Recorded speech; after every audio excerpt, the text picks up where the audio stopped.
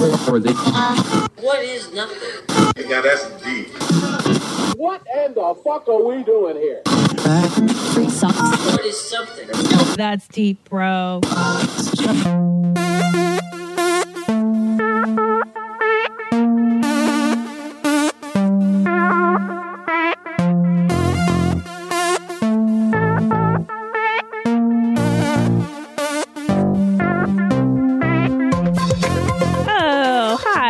Welcome to That's Deep, Bro. Serious questions with silly people. I am Christina Pajitsky, and my guest today is the fantastic Matthew Braunger. Hello. Host of his own podcast, The Ding Donger with Matt Braunger. Yes. And he has a new comedy special coming out February 6th on Comedy Central. And what's the title again? Big Dumb Animal. Fantastic. Very philosophical. Very apt for the show. Kind of is. Mm-hmm. And actually, the title of your special, we'll get into that. There's actually a theory of why that applies to the philosophy of humor. The title of your thing. Interesting. Okay. Thanks, Meow. Cool. It's my husband. He brought me water. Thank you. Thanks, Tom. Guys, if you'd like to support That's Deep Bro, please use my Amazon banner on my podcast, that'sdeepbropodcast.com. Buy my new CD, Man of the Year. I just charted on Billboard. Number 8 of 10, which is a miracle. I've never thought I would never charted on so awesome. Crap in my life.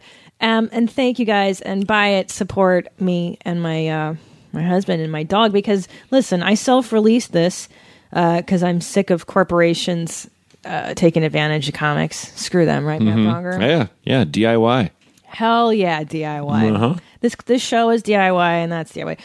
Look at my dates on go to thousandranch.com. That's my personal website for my show dates. I'm coming to Indianapolis February 19th through 21st, and then I do one night in Louisville, Kentucky at the Laughing Derby on February 22nd. I can't believe I just remembered all that. So come see me do stand-up. And then in March 5th through 8th at the DC Improv in Washington, DC, the District of Columbia. Matt Braunger, where can people see you?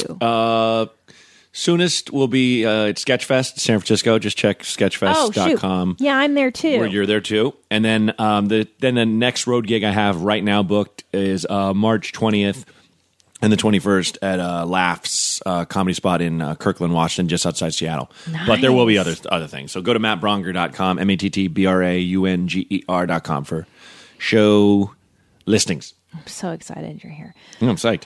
So firstly, thank you guys. I got a huge response from Paul Gilmartin's episode. Paul Gilmartin and I talked about forgiveness, because he and I both have crazy moms. Yeah. And how do you forgive a mom who maybe wasn't all there?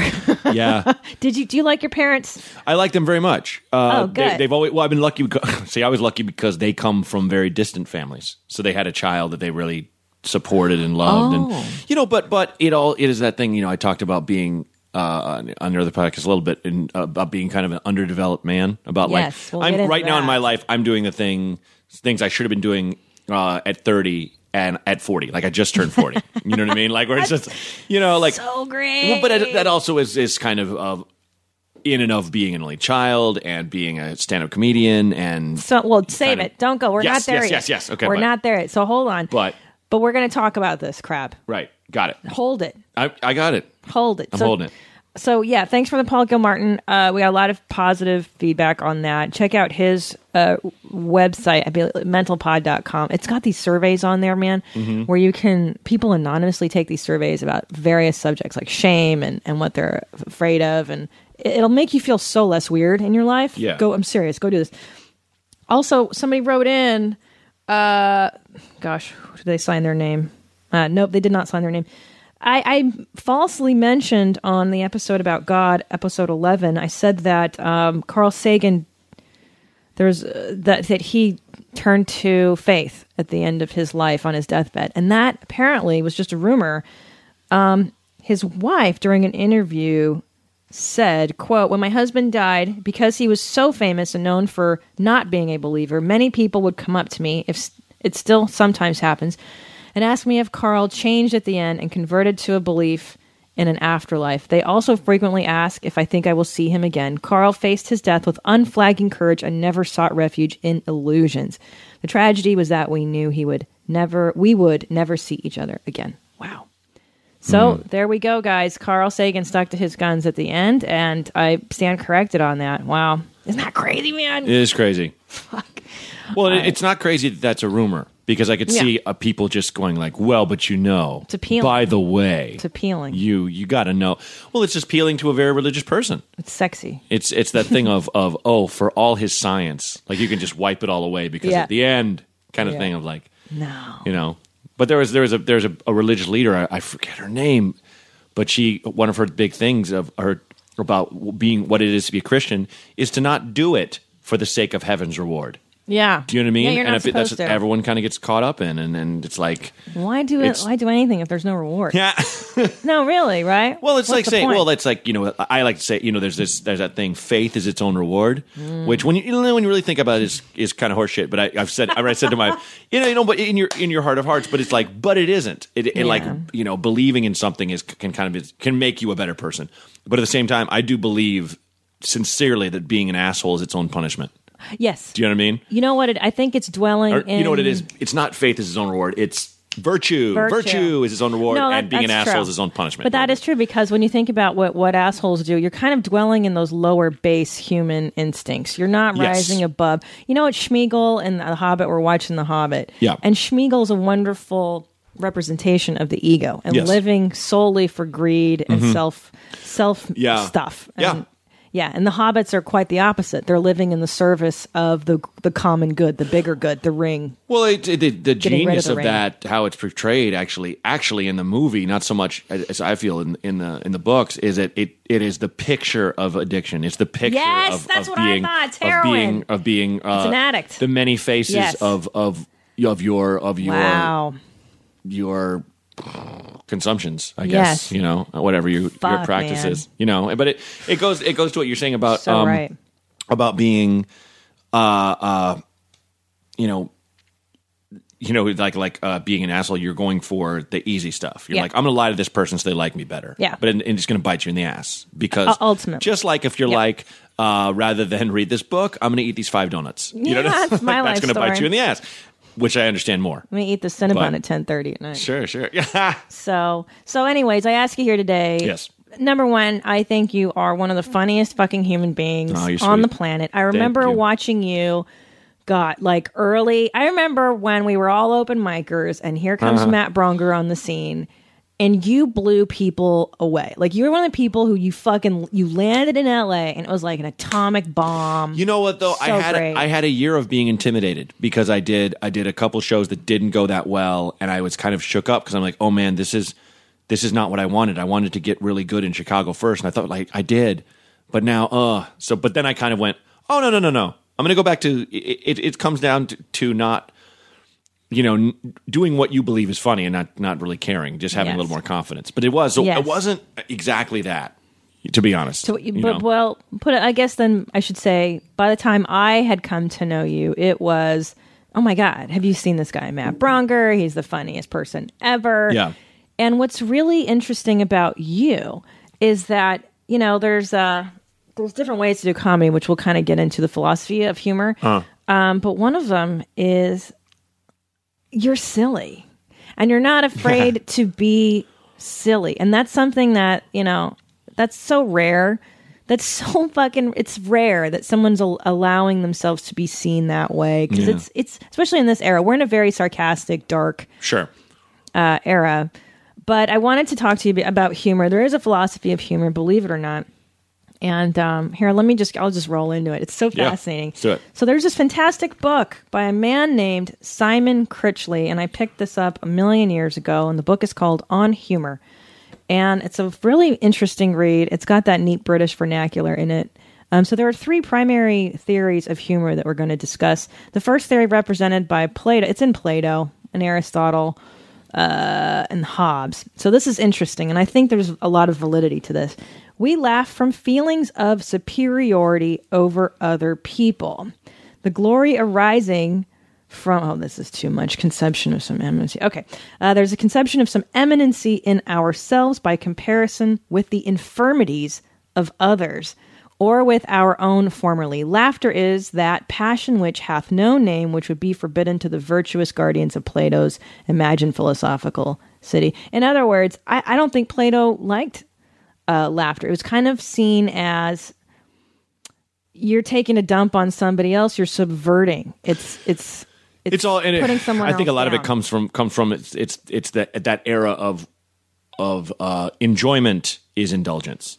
Any enjoyment. Sure. And so I think it kind of maybe at that time people only laughed. It was all Schadenfreude. You only laughed at someone. It was just like, ha, look at that clown. And then that person in laughing made themselves look even worse, kind of thing, by being lazy and being indulgent. And maybe you even saw laughter as being like masturbation. Like, what's the point of this? What does this build? To how does this elevate us?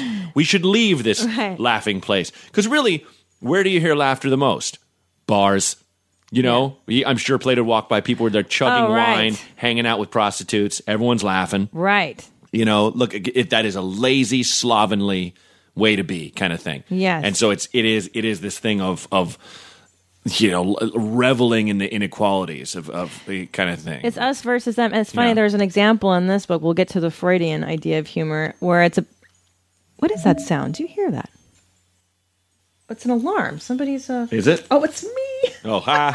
I thought your dog had some kind of clanging bell. I thought so too. Like a little Christmas bell or something. I thought it was FIFO's collar. Sorry, I set the alarm so that we make sure to get you out of here on time. I didn't want to sabotage you. No, I'm good. So there's this thing, this Freudian idea. Well, I'll get to that in a minute. But he talks about how if there's a bunch of dudes in a bar and they're telling, like, yeah, it's fucking chick jokes. Sure. It's ultimately them dealing with their repressed feelings of homosexuality. Yeah. But that's the next theory. But yeah, I agree that there's something, the superiority thing. You're cutting down the power. You're cutting down somebody else to laugh at them. And I'm guilty as charged. That is one of my favorite things to do, is to shit on other people. And I'm sure it's not a very holy. It's everyone's favorite thing in too. a lot of ways. That's something that comes with being a person or a being. Yeah. I mean, you know, on the cruelest level, it'd be like how cats will like bite a mouse so it can't run and then just play with it till it's dead. Like, that's the worst version. Yeah. And then there are things of making fun of. I remember Lenny Bruce had a great thing about like saying how, oh, your humor's so mean and it's so dark, and he's like all these guys I grew up watching, it was always like, this guy's head was so big. How big was it? My wife is so fat. How fat was it? And like at that time they didn't see that as being funny. They saw it as being funny, as not as being mean. Yeah. Whereas it's like, no, like there's always been that humor. There's always been that humor. But there's also kind of a hierarchy. Mm-hmm. I can pick on, in my act, people that are higher than me in the food chain. Yeah. But not lower, so to speak, on the social totem pole. If I pick on white guys, you know, dad types. Sure. Gales of laughter. Of course. If I make fun of a chola gangbanger Mexican girl, 20-year-old Mexican girl, it's like dead crickets. Yeah, sure. And that's interesting. It depends on where you are in the pecking order of society, who you can pick on. It's really about, you want to kick people when they're up. Right. You know? The boss. You're going to always make fun of the boss or the king. Yeah, or the status quo and stuff. But it's like, that's why I really get annoyed when people are just like, oh, you're like making fun of like you dumb racist rednecks, where it's kind of like, you would never say that about like an undereducated black person kind of thing. We're talking the same social strata. Right. But it's interesting. It's that I don't believe that obviously all humor is making fun of someone like inferiorities or whatever. Just to feel superior too. Yeah, no. I mean, I think it's also absurdity. It's a friend of mine was kind of actually likening it to people doing magic tricks because you just don't know which way it's going. Yes. There's a switcheroo. Yes, misdirection. That's misdirection. Misdirection. For sure. You know. So this is interesting. So the second one is the relief theory, emerges in the 19th century in the work of Herbert Spencer, where laughter is explained as a release of pent-up nervous energy. But the theory is best known in the version given in Freud's book, Jokes and Their Relation to the Unconscious, where the energy that is relieved and discharged in laughter provides pleasure because it allegedly economizes upon energy that would ordinarily be used to contain or repress psychic activity, which is that thing about the guys in the bar. it's like, okay, so Freud's whole thing is there's a superego, right? Yeah. And the superego is composed of stuff that you learned as a child. It could be your mother, your father. It's the rules of the game. It's the self-regulating mechanism in human beings. And usually it's formed from, like I said, your parents kind of set up that structure, and then you grow up and you've internalized your parental voice, and that is your superego. And the superego tells you things like, hey, don't cheat on your husband, or it regulates the ego's behavior. Right. And so what Freud, he's always about what's uncomfortable to the conscious mind. So joking and laughter is a way of diffusing those yucky, unconscious parts. And I think what's neat is he talks about, like in racial humor, like the reason you won't laugh at something, for instance, I think for instance is actually, oh, it's not in here. Let's say you don't want to laugh at an anti-Semitic joke. Maybe it's because part of you might be a little anti-Semitic. Maybe you're really uncomfortable with that. Absolutely. We as a species believe in, if I don't talk about it, it's not real. Yes. And I'm not saying like that's why stereotypes are real or anything stupid like that. I'm just saying, like, it's like we don't want to talk about it because it's just easier that way. It's just easier. Just shovel it under the rug. I mean, someone as stupid as Glenn Beck talking about there is no racism anymore because people love Michael Jordan so much. It's like, what are you fucking talking about, man? He plays sports. Racists love sports. Like everyone loves sports. Everyone. Yeah, like not just, but you know what I'm saying? Yeah, for sure. Yeah. It's just like that proves nothing. Yeah. And I think there is an element to that if you. That's why I kind of love a lot of the comedians that I work with and have worked with that are just. If you talk to me like, oh, you're an awful person, and they're just like, oh, no, you're just very honest about how you are. And you'll laugh at something if it's funny, no matter how offensive it is. About anything. Yes. I don't have that power. I will wince. I'll be like, Jesus. I know you are. Because you're a sweet man, and you're also way more. I got horrific dark secrets. But no. But there are, but I am a hopeless leftist. You're so liberal. I know, but your humor reflects that. But go ahead. I guess, but it's like I also love saying really filthy shit on stage or like really dark shit on stage. Of course. And I will. Sometimes I will see somebody doing jokes like that, and I'm kind of like, what are you doing? Like, stop. That's not you. But what you're saying is that there is a line to what can and cannot be spoken of. Now it's interesting. I was on Facebook. And a good friend of mine in comedy wrote, I just watched Bill Burr's special, and he's such a misogynist. Huh, yes. And I thought to myself, so what? Now, because I'm of the school of thought of like, you know what? Some of my great comedian male friends, unfortunately, on stage would be considered misogynists. But does that preclude me from enjoying the joke? And not only that, the reason they're So maybe from that 40-something-year-old white male's perspective, that's how he sees the world.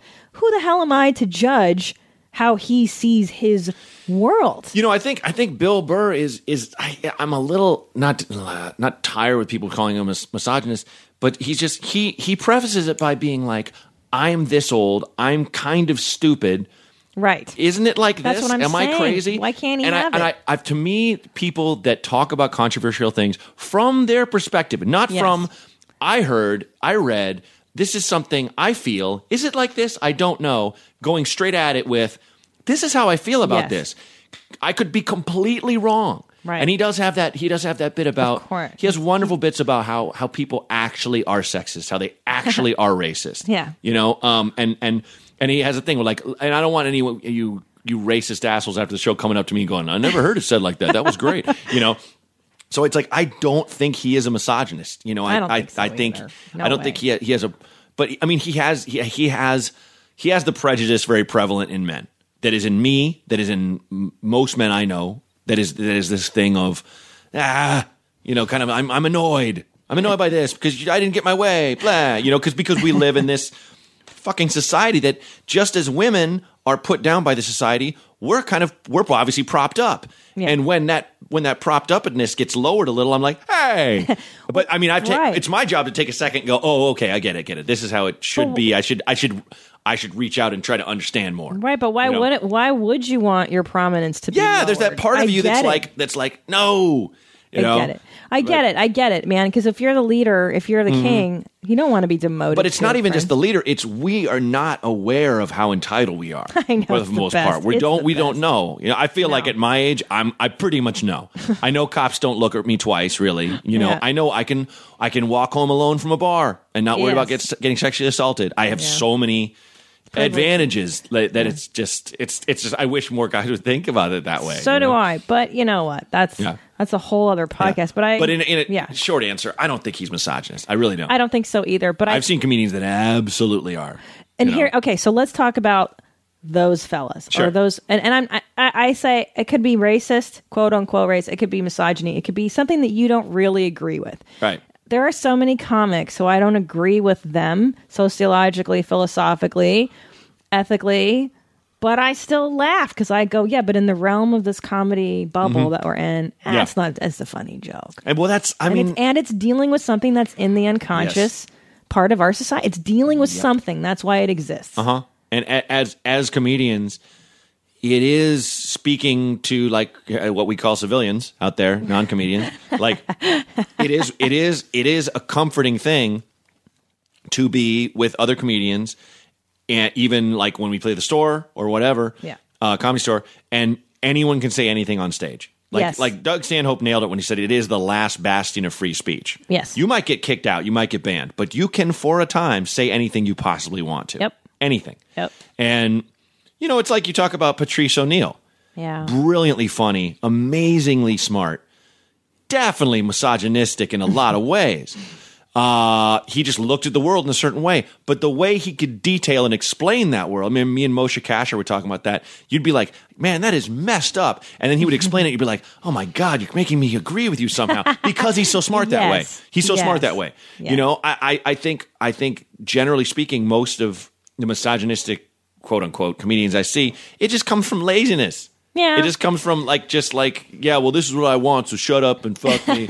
The guys don't care, blah, blah, blah, But, it used to, I think, bother me more than it does now, because now I go, yeah, well, that's just your point of view. What am I going to do? But what I'm going to do is, I'm going to pick up a mic, and I'm going to tell my side of the story. Yeah. And I'm going to do my thing. And I'm going to hopefully encourage other women to pick up microphones and do their thing. And let's be the counter to this thing. Yeah. It doesn't help to bitch about. Just fucking do something. Yeah, and I mean, and if someone wants to call somebody out, call somebody out. Do it, yeah. I agree. But I will say, shit talking someone on Twitter, shit talking them on Facebook, it will never change this person. It will only throw more wood on their fire. That's all you're doing. Like, you have to realize that. You're by going there's like Anthony Jeselnik is such a great comedy writer, and his stuff is so dark, and a lot of it is mean to women, mean to gays, mean to mentally handicapped people. But it's just from the perspective of a black-hearted, intelligent person who he is not. Yes, we all do a bit of a character on a stage. Yes, his character is huge. It's a big character. I've seen there's guys I won't mention who it's like their whole thing is the mentality of a borderline date rapist in college. And it's a good looking guy. And the thing is, it's like, people love that guy. I do not. Yeah. And I'm not going to pay attention to him. And you don't have to. So poof, he's gone in my world. And you don't have to. He's never going to hold a rally that's going to cause people to do those kinds of things. And that's the differentiation I would make here is that the only thing, well, let's get to this next question. Yeah. What's off limits? And in my opinion, nothing. Right. Unless it is inciting violence, if it's hate speech. Sure. Like if a guy gets up there and he's talking shit about this bitch sucked my dick and blah, blah, blah, blah, blah. I don't even care. But if it's, hey, let's pick up our, swords and I don't know why I said swords in this era. Let's let everybody go out and rape women. Then I'd be like, well, that's off limits. Yeah. Hate speech. But I don't know. I get the feeling that you have a little more of a sensitive line on. Well, no, not really. Not in terms of comedy. No? Not in terms of comedy because it's comedy. Because you're trying to make people laugh. And if this person, not to say you can say anything if you're making people laugh, but you kind of can because the audience is deciding. True. And it's the difference would definitely be if you're giving some kind of speech that's going to cause.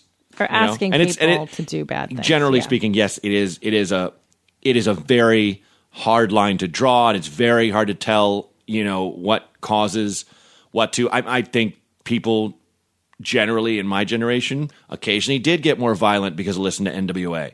But I think most of that happened in the suburbs. Yeah. You know, and not to say, you know, that doesn't count, but it's like, it's one of those things. Should their art be reined in? No, I don't think so. But I do think we as a culture tend to blame art for everything. Yes. And it's just like, come on, man. It's like, we will let here comes the liberal barreling down the pike, but we will slash education funds to the bone, and people come out of school not knowing anything and not having any prospects, and of course they join gangs and become violent and in and out of jail and stuff like that. Yes. Because we want just something to point at, something easy to point at, and go like, oh, it's because it's rock and roll. It can't be like that. It's the Tipper Gore stuff. In it's the someone 80s making a rape joke or whatever. Right? You know, or that's my favorite. Yeah. Oh, and that's listen, that's so. Why do people get fired up? Why does Margaret Cho doing an impression of Kim Jong-un on the awards? Why? Because you can point at it. Who cares? Because you can point at it, and you're being sensationalist. Yeah. Because you get to get your name in the paper, or you get to have an opinion, and it's an easy opinion to have. It's so, and I'm as guilty as anybody. I will tweet whatever my fucking opinion is, and then not give to a charity. You know what I mean? Because no one would know, and I'm not. You know, it's like you're not changing minds. Let's be honest. You're preaching to the choir.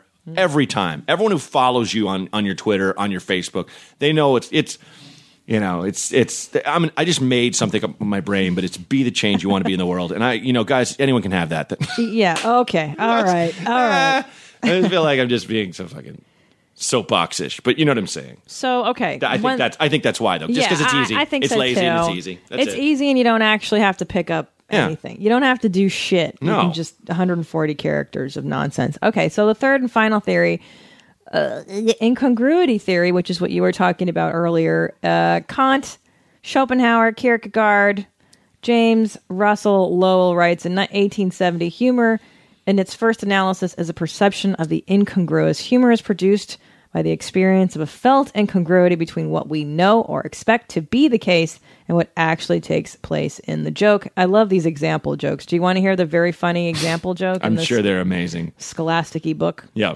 Here we go. Did you see me at Princess Diana's funeral? I was the one who started the Mexican wave.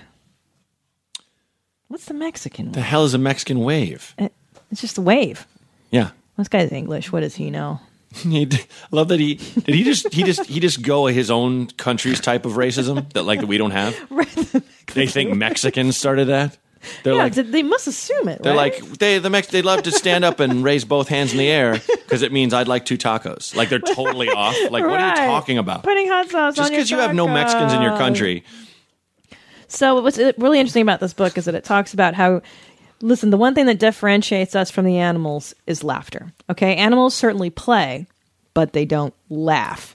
And that is something that is separate from us. But, however, the fact that we have bodies and we're aware of having them is a little problematic. It's part of the humanness of us. Like, my dog FIFO, he's not really aware that he has a body. He just has the body. Now, because of that awareness, it leads to an awkwardness about it. The human body is squishy and fluidy, and especially a female body. Talk about messy. Yeah. Lactates and blood and goo and, the disgusting. And the best way to diffuse the awkwardness of that is my favorite, the fart joke. Sure. The poop joke, the scat stuff.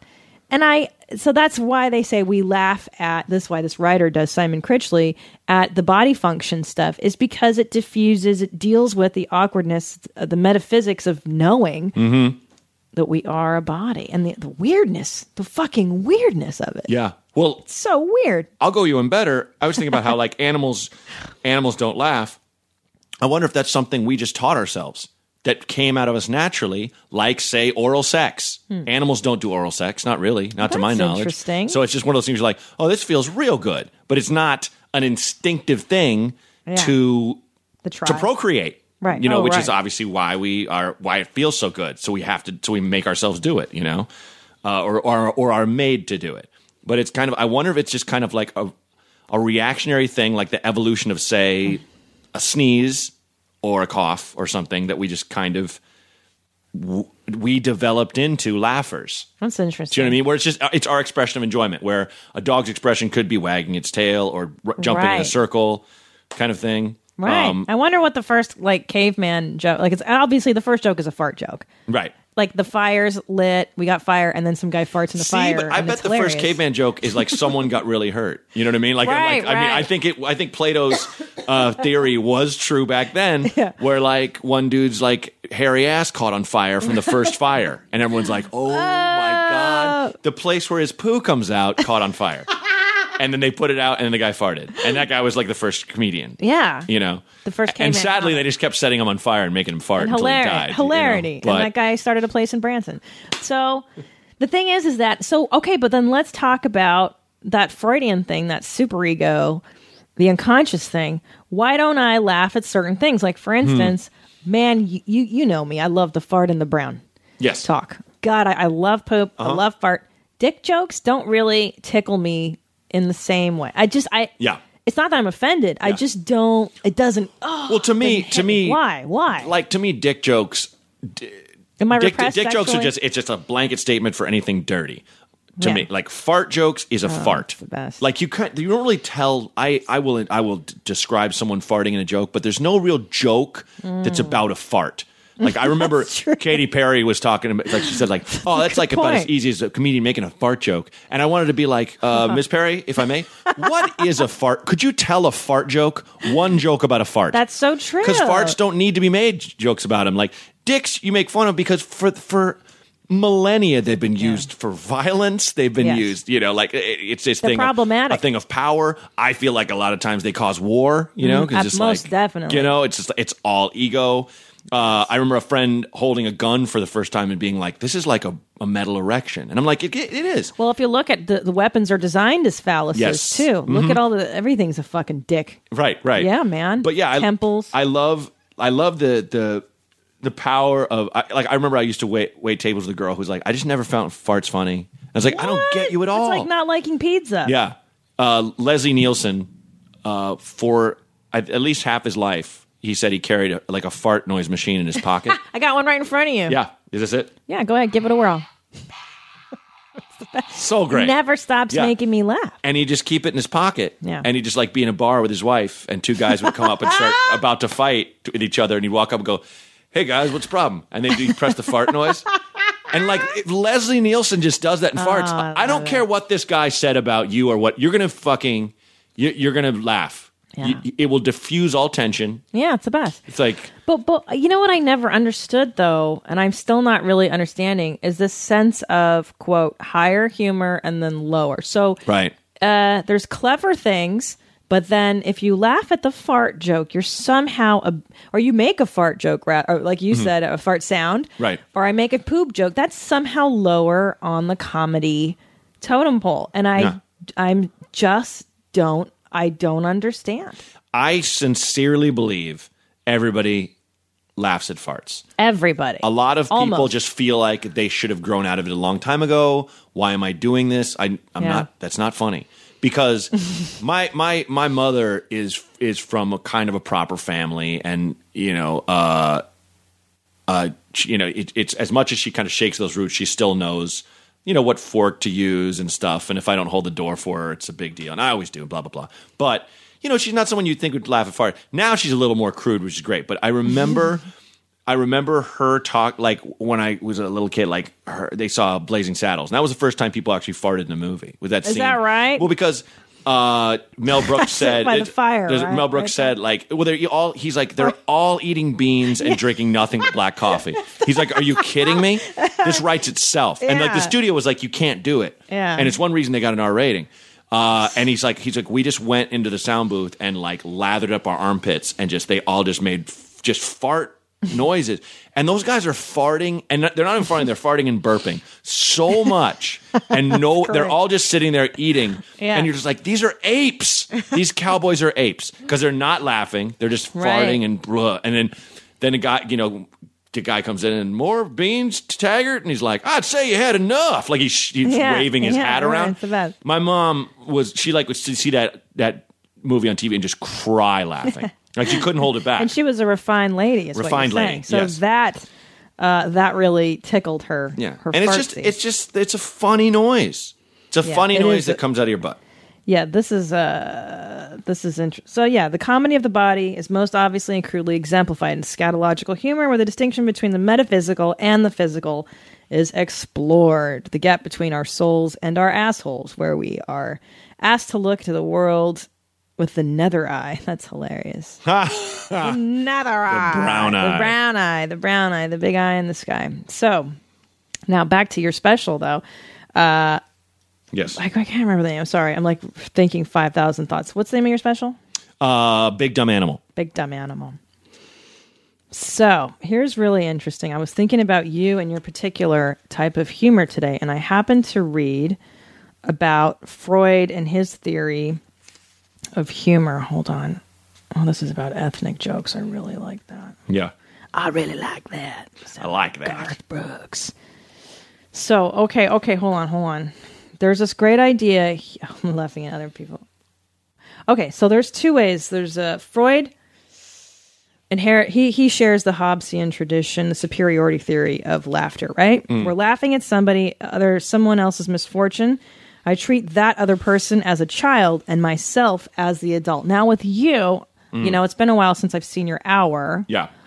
But I think that it seems to me that you lean more on the self-deprecation as opposed to everybody's fucked up. It's what I might be. Yeah. In a pinch, definitely. In a pinch. I'm saying, like, if I just to, right off the bat go, which do you do more? Definitely more self-depreciation. I think so. And that what that's called is the subject as abject object. So it's not that someone else is lower than you. It's that you actually debase you. And what is that? And so Freud believed in doing that, you actually become the internal parent to the child. So it's the superego turning on the ego, which is fucking... That's crazy. And I talked about this today in therapy because I do some deprecation stuff too. And it's essentially the inner parent. Right. The inner regulator who is telling you, at least with me, it's, why do you eat so much crap? You know you shouldn't have Cinnabon at 10:30 at night. At least on stage, I talk about body stuff, or what this and that. So I don't know. Does that resonate with you as a comic? Yeah. Well, absolutely. I mean, because I do feel like if I don't just straight up admit to myself my behaviors, exactly how lazy I am, how little work done I get sometimes when I should, how much I drink on the weekends, like what that kind of thing, where it's like I spent a lot of my time, a lot of my life being mindless and not mindful, not to use like a Buddhist term or whatever that is, but it's just kind of, I think it is that thing of you, that's one of those things I kind of try to get to the bottom of in this special and make it a little more personal, where it's just like, just fucking talk about it. Yeah. If Louis C.K. can call his daughter an asshole, she's like 5. I can talk about whatever I've done that's been weird or strange. It's like people generally. I know I like warts and all. I like when someone just admits stuff. And I've been guilty of just being this person who's just like, well, no, I'm just this fun guy. There's nothing. Hey, everybody, and there's nothing really to share that's dark when there really is. Right, which is what I'm. Oh, okay. So I haven't seen your new hour, which is what I'm saying. Like in the past, I mean, you have this fucking brilliant owl joke. This is years ago. Sorry, sure. I know I'm dating. Thanks. Even like I remember like watching you talk about you were the pillow. One side it's hot, one side it's cold, and you do this thing. And you're like, God, this is so brilliant. Like the way your brain works, the absurdities. But you're saying that you've found a way to make it personal, which is like the melding of two. Well, to talk about wonderful that pillow one is just it's an uncle of mine going off the rails. He didn't understand what it was to be a comedian. I should have talked about how that made me feel. I should have talked about like, well, what the fuck did you do with your life, Uncle Mike, or whatever. That would be how I would kind of flip that. But with this, I'm just telling. I tell a story about how I have a bit of an anger problem, and I screamed something at a table full of people that was horrible. Yeah, and they were horrible too. I don't really feel guilty, but it's just like, what the fuck? Who says that kind of thing? And I have a story about my after a breakup, my therapist couldn't meet with me the week of the breakup. Oh no! And so he met me at a mall, and I walked around a mall crying, like just talking to him. But it's an actual funny story and has a good twist at the end. But it's like, that's the kind of thing I would just be like, that's don't talk about that. It's so depressing. But it's like, that's where it is. Yeah, it's where it is. You got to get the warts out, The gross, yeah, icky. Yeah. Though I do love silly bullshit too. Yeah. Oh yeah. I don't want to ever let go of just stuff that just kind of makes me laugh. Well, it's just so dumb. And that'll meld into the personal, which it sounds like you've already been evolving into, and then be even fucking more amazing. Like that's kind of Louis C.K.'s trajectory. It was silly, silly, silly, and then personal plus silly, and it was like, whoa. Well, Kanane's special just came out, and he has a great bit about how he's now. It's weird that he's happy now. He's just a happy person. Is he now? Yeah. Oh, God. Well, he's just his career's going great, and he's got like a good girlfriend, and it's like his dreams have come true. Something, and he's like, you just have to. I realize you have to adjust what you think of as a miracle, and for me, that miracle was I burnt my laundry. Like, I didn't think you could do that. And it's like, right, he burned his laundry in a dryer because it was on too high and with those industrial dryers. And he just like took it out like, wow. Not like, God damn it. Yeah. It's a miracle. So crazy. So crazy. Yeah, that's so interesting. And I think I had this epiphany this year too, though, that once you don't put your happiness in the show business gets a lot better for you. Spent a lot of years like thinking I'll be happy if I'm successful. Yes. And I'm just sad because things aren't working out. Yeah. I just, and I'm still guilty. Just yesterday, I did a little interview with this place that's people have in the past been like, oh, we're going to do a big feature on you kind of thing. And I did this little thing and then was like talking to this, I hired a publicist to help me with the special to get the word out. I'm like, when is the feature thing? And she's like, oh, they're not doing one. And I'm like, what? And like I've had friends who've had these interviews. I was like, I was really, really just angry. And my girlfriend was kind of like, you're doing it again. You're doing it. I'm like, but you got to understand, babe, this is built up from a couple years. I'll be fine in like 2 days. You got to let me, not every moment of both those days, but just let me get it out. So it's like, you definitely do not place your happiness in the biz, ever. Don't do that. Try to have a good personal life, good friends, whatever. Go to therapy, should I do, if you need to. But also, when you are sad, when you are angry, let yourself be sad or angry. Bam. Don't bury it. Bam. And that, can I tell you, it took me fucking years. I just started feeling feelings. I just had a breakdown. Yeah. That was my breakdown. Sorry. It was actually the starting point of the show is I had an emotional breakdown in a hotel room. I say this like every episode where I was crocheting and crying in the middle of the day. And like, Denver. But can you do one without the other? Can you really? I don't think you can. Drinking, crying, and crocheting in the middle of the day. And that is one of my favorite Dolly Parton country numbers. That's my next album. Crocheting and crying.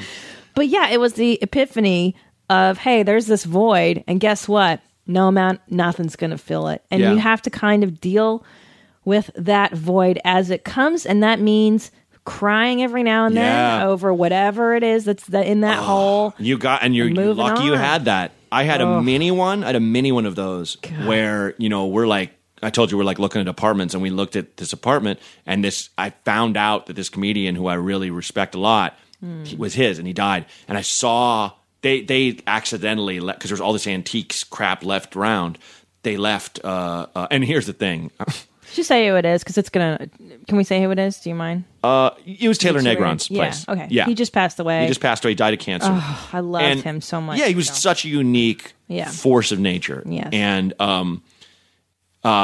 just so ballsy and so funny. And him and the aristocrats just sitting in a lawn chair among his plants with a flute of champagne is like one of the funniest scenes. Anyway, we were looking around this place, and they're just like, oh, a comedian used to live here. And I looked over, and I just saw this framed picture of him, and they just talked about how he passed away with all these friends around him in his room, and the guy showing the apartment was friends with his. And I just saw the picture, and I went, oh, and tears kind of came to my eyes, and he saw I got choked up, and he's like, oh dear, did you know? I'm like, I think I met him once. I'm a comedian. And it was like, I got sad, not only because, I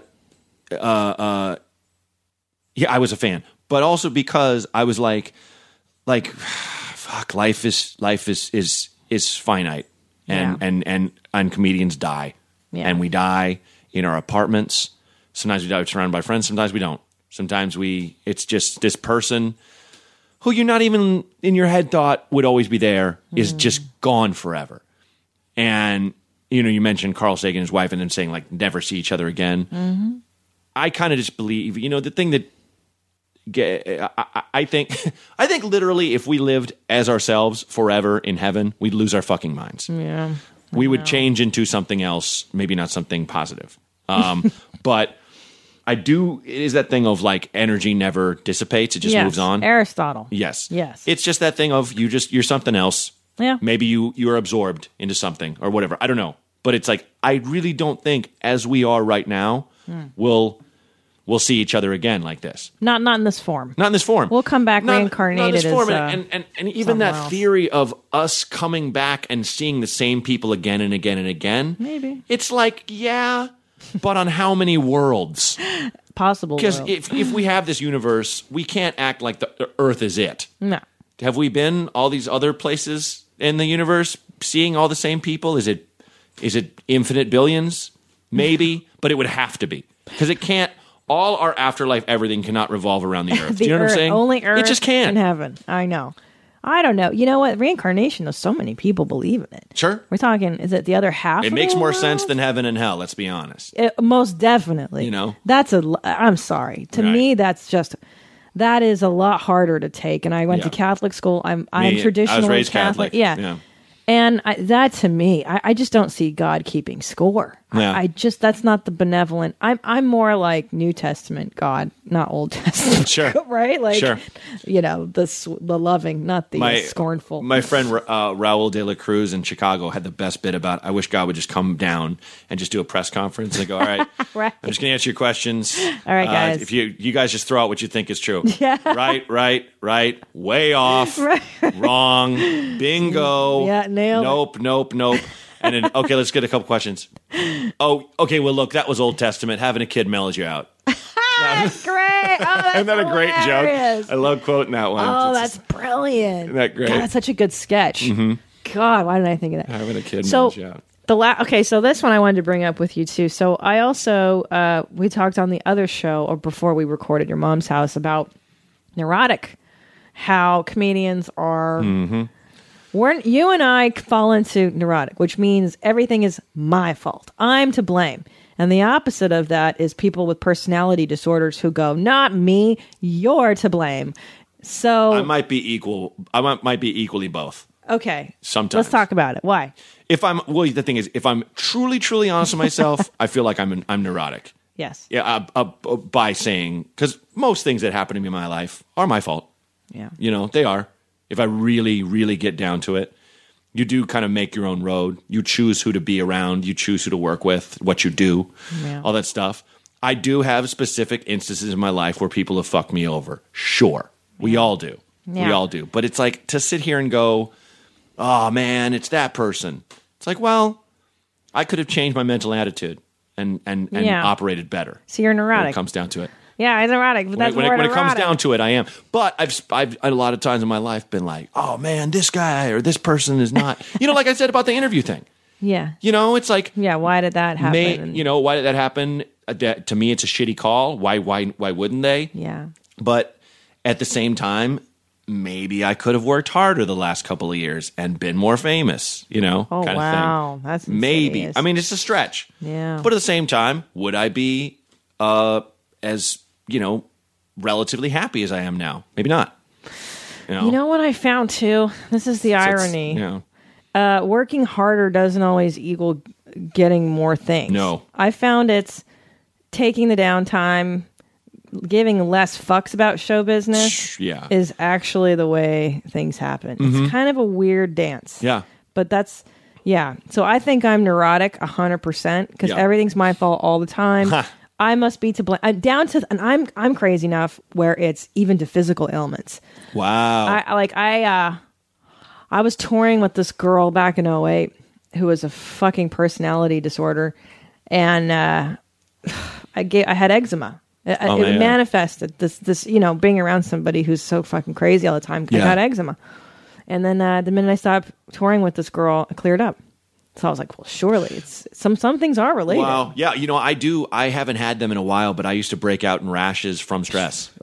Dude, hives, first year of college. Wow. When's the last time you got the rash? Maybe a year ago, maybe 2. Wow. So you're still... Yeah. Now, what's up with your parents? They focused all the attention on you. You're an only child? Yes. Do you think that's what made you more neurotic? That all that attention? That's interesting. Was it good attention or was it overwhelming attention? Maybe it's also just looking at. I don't even know. I never even thought of exactly. I feel like my parents drive me crazy as much as anybody's parents drive them crazy, and maybe less. But I think sometimes I'm sensitive, kind of thing. But I've kind of lately, as an adult, been like, oh yeah, that is shitty what my mom said, whereas when I was in high school or what my dad in high school, I manifested it to the point where I was just like, oh, my mom's so awful to me. And I would tell my friends how awful she was. And she wasn't really, I was kind of a slacker idiot. That's what mom's supposed to do. Kind of kicking your ass, so that's what I mean about being too sensitive and stuff. But it is one of those things I don't even know any other way than being an only child. And it did teach me how to make friends, which is an invaluable thing. But I, sometimes sure I do wonder what it'd be like to have a brother or sister. Oh, me too. But people who have only children and choose to have only children, I believe, are more than fine. And I really resent people that have several kids that are like, well, you should. It's like, should? What are you talking? Anyone I know who has a lot of older brothers got the shit beat out of them routinely in their childhood. Routinely. I know. I know. And if you had an older sister, she would emotionally torture you, kind of thing. I know. I used to go to this kid's house after school in second grade, and his older sisters would babysit us, and they had nail polish the color of actual steel. Wow. Like metal, like they were like metalhead girls. They were like the girls from like Dazed and Confused. That's so or great. like the mean girl, Busy Phillips on yeah, she's great. Yeah, she's awesome on you know what I'm talking about. Freaks, I know, Geeks, I can see her face. Yeah, yes. And they were just horrible to us. They were so fucking mean. No, but I look back now and now it's funny. Yeah. But he was a mean kid too. Yeah. To me, it's just that thing. Like what's That's interesting. But what did you? I know for me, I spent a lot of time alone as a kid. It was I was always hiding from my mom. And it was in stories. I loved stories. I loved television. I loved my records. Music saved my life. Wow, that's the fucking one thing I always looked at. But yeah, the internal self-loathing, the internal critic, anger. I'm very angry. And I feel like that's in my that's what I'm funneling into stand up is the superego, the internal parent who's very hateful. So I know about it. I know it now. I'm cognizant of whoa. Did you just fucking say that to yourself? That's a crazy thought. And then you can channel it into a joke and then now it's diffused. And it's so true how you just carry it with you. You carry it as long as the forgiveness thing, I still, like when I mentioned those people that kind of fucked me over, like I still find myself thinking of them and just going, God, like I want to fucking ruin you. And it's just like, dude. And I stop myself and go, dude, that was 2 years ago almost. Like, stop. Like, forget them, let it go. And just I find if I just say to myself, I just go, well, let that go. I just take a deep breath and just spit it out. Yeah. Just let it fly somewhere else. It doesn't go away completely, but it diffuses it. Because you're not going to live forever. No. That's the other thing. Now we're creeping into 40. Right. And then you're like, what? I've only got how much time left? Wait, how much energy have I devoted to being angry and being resentful and not forgiving and giving a fuck about people and things I never should have cared about? Yeah. We don't have that much time. Right. I'm not doing it for the next. No. If I get 40, if I get another 40 years, I may not. Right. Shit. Yeah. You fucking might not even get to live that long. Well, look, neither one of us smoke. Generally watch what we eat, years, go to the gym. I do think like it's life expectancy will get longer and longer because we get checkups and all that jazz and don't. I don't like doctors. I don't trust them. Oh yeah. Anyways, anything you want to say about comedy before we wrap up? Any final? What's your thing in comedy? What sticks in your asshole? That bothers me about it? Yeah, because everybody's got something in stand up that they're like, what the fuck? Why is this a thing? Nothing. There's nothing I can think of that you could really fix. I know. I generally have a problem just waiting around a long time to go on. If I'm, I'll go walk around the block. You don't like to wait to go on. And sometimes I really dig watching comedy. Other times I just want to get my set done. Yeah, I can't always watch people. It's too tough. But God, I don't know. What do you wish people would consider when they go to see a stand-up comedian? What's your pet peeve? You're doing a week in whatever city. And it's that thing that happens, that trigger. You know what I'm talking about. Yeah. It's that one audience member and you just fucking see red. Sure. Or it's your pet peeve of the week when you're doing a week somewhere. Right. It's just people that won't shut up. Simple as that. Simple as that. That it's like you don't get to talk when you go to the comedy clubs. You just don't. You don't get to talk. And it's always the person. I mean, it's more often than not it's the person that drank a lot. But a lot of drunk people are just quiet and want to laugh. And those people are the best. But it usually that person is just like, no, but I want attention. I still want attention. We just left a bar and I was telling you guys a story. I want to talk more. Sorry. It's okay. There's an email coming.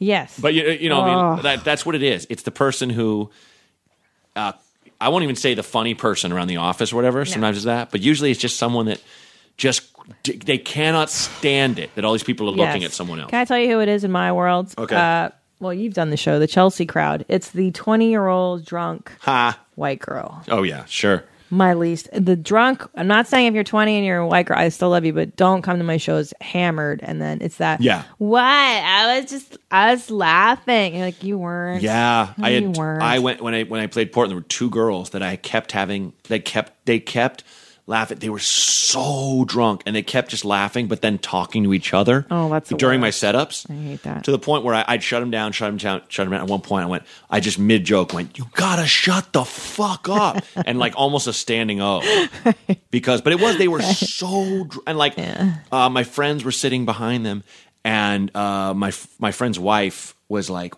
"You guys gotta be quiet," and then they're like, "We're sorry, but she's just like." Our friend is dying, and we were like, went to our friend at the hospital. You're like, right. You're lying. Yeah, you're lying. It's alcohol, but alcohol ruins people. And I don't know. Yeah, it's maybe you do leave a terminal friend to go see a comedy show to get your mind off it. No, maybe you do. You might. Maybe yes, you do. You might. But it is that thing of no, like come on. You know what I find interesting is that the very nature of our gig is to bring happiness. Like our intent at its core is to spread joy, is to bring joy. And sometimes people are so adversarial when you tell them what you do for a living. Like, I'm a comedian. Like, all right, tell me something funny. Sure. Yeah, right. What makes you special? Yeah. How come you get to do that? Right. So. And I think because the assumption is that everybody's capable, yes, of being funny, but the actual skill of joke writing, performing, and then being funny 6 times for 6 hours a week. Yeah. Yo, if I did stand up when I wanted to, I would do stand up 4 times a year if I was in the mood for it. Right? Well, then you give your life to it. Yeah. Like it's like, look, you can't half-ass this shit. I know people who are like, oh, I moved to New York and tried it for like 6 months, didn't work out. Like, of course it didn't.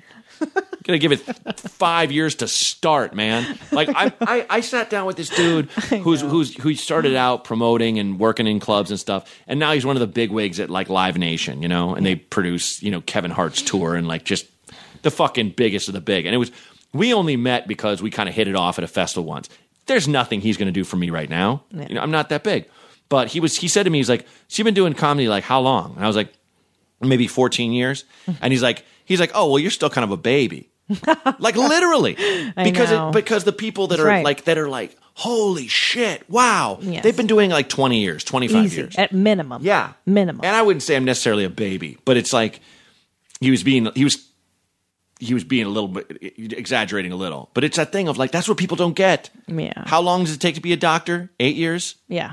And of course, doctors are more important, granted. Oh, much but more. But people don't think about it that way. Yeah. And if they really did, they'd be like, oh, okay. You know?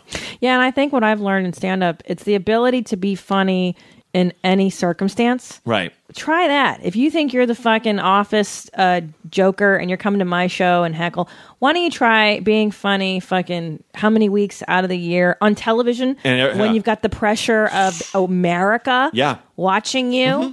And Come on, a packed club, and everybody paid their money. It's the worst. They paid their money. Yeah, it takes the fun right out of stand-up. And you get on stage, and you're not their favorite. They all have a comedian that's their favorite. Man, that if only crushes me. Fill in the blank was here. If only Brian Regan was here. Yeah. If only, I've been told if only Tom. I go, it's Tom. I did a fill-in week for Tom Green. Jacksonville.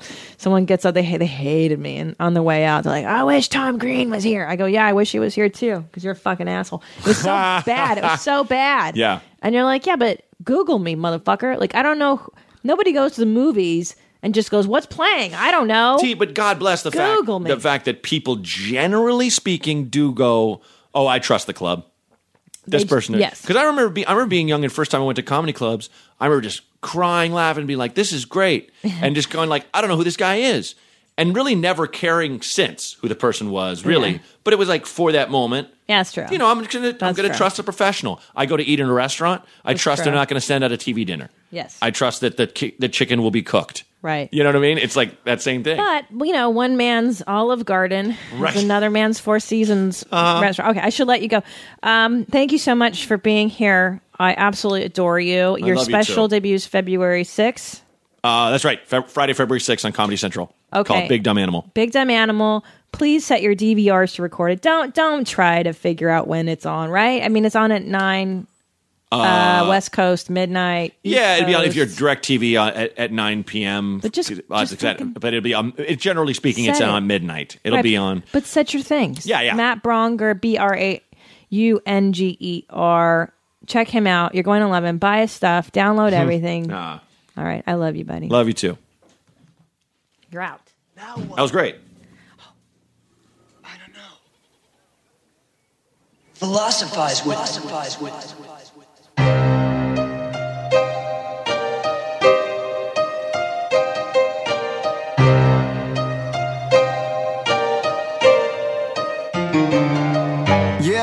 It's Christina P, a.k.a. Miss Jeans. This ain't your mom's house. It's a different theme. Gotta be critically thinking. Like you caught up at a cocktail party, odd thoughts start to sink in. John Locke, or was it Socrates? Aristotle or Plato, maybe Hippocrates. Got us talking all properly, topically. Just a comedian discussing these philosophies. Serious questions, silly people. What's that? That's deep, bro. It is the ultimate metaphor for life, and you know what that is? What? That's deep, bro. That's deep, bro.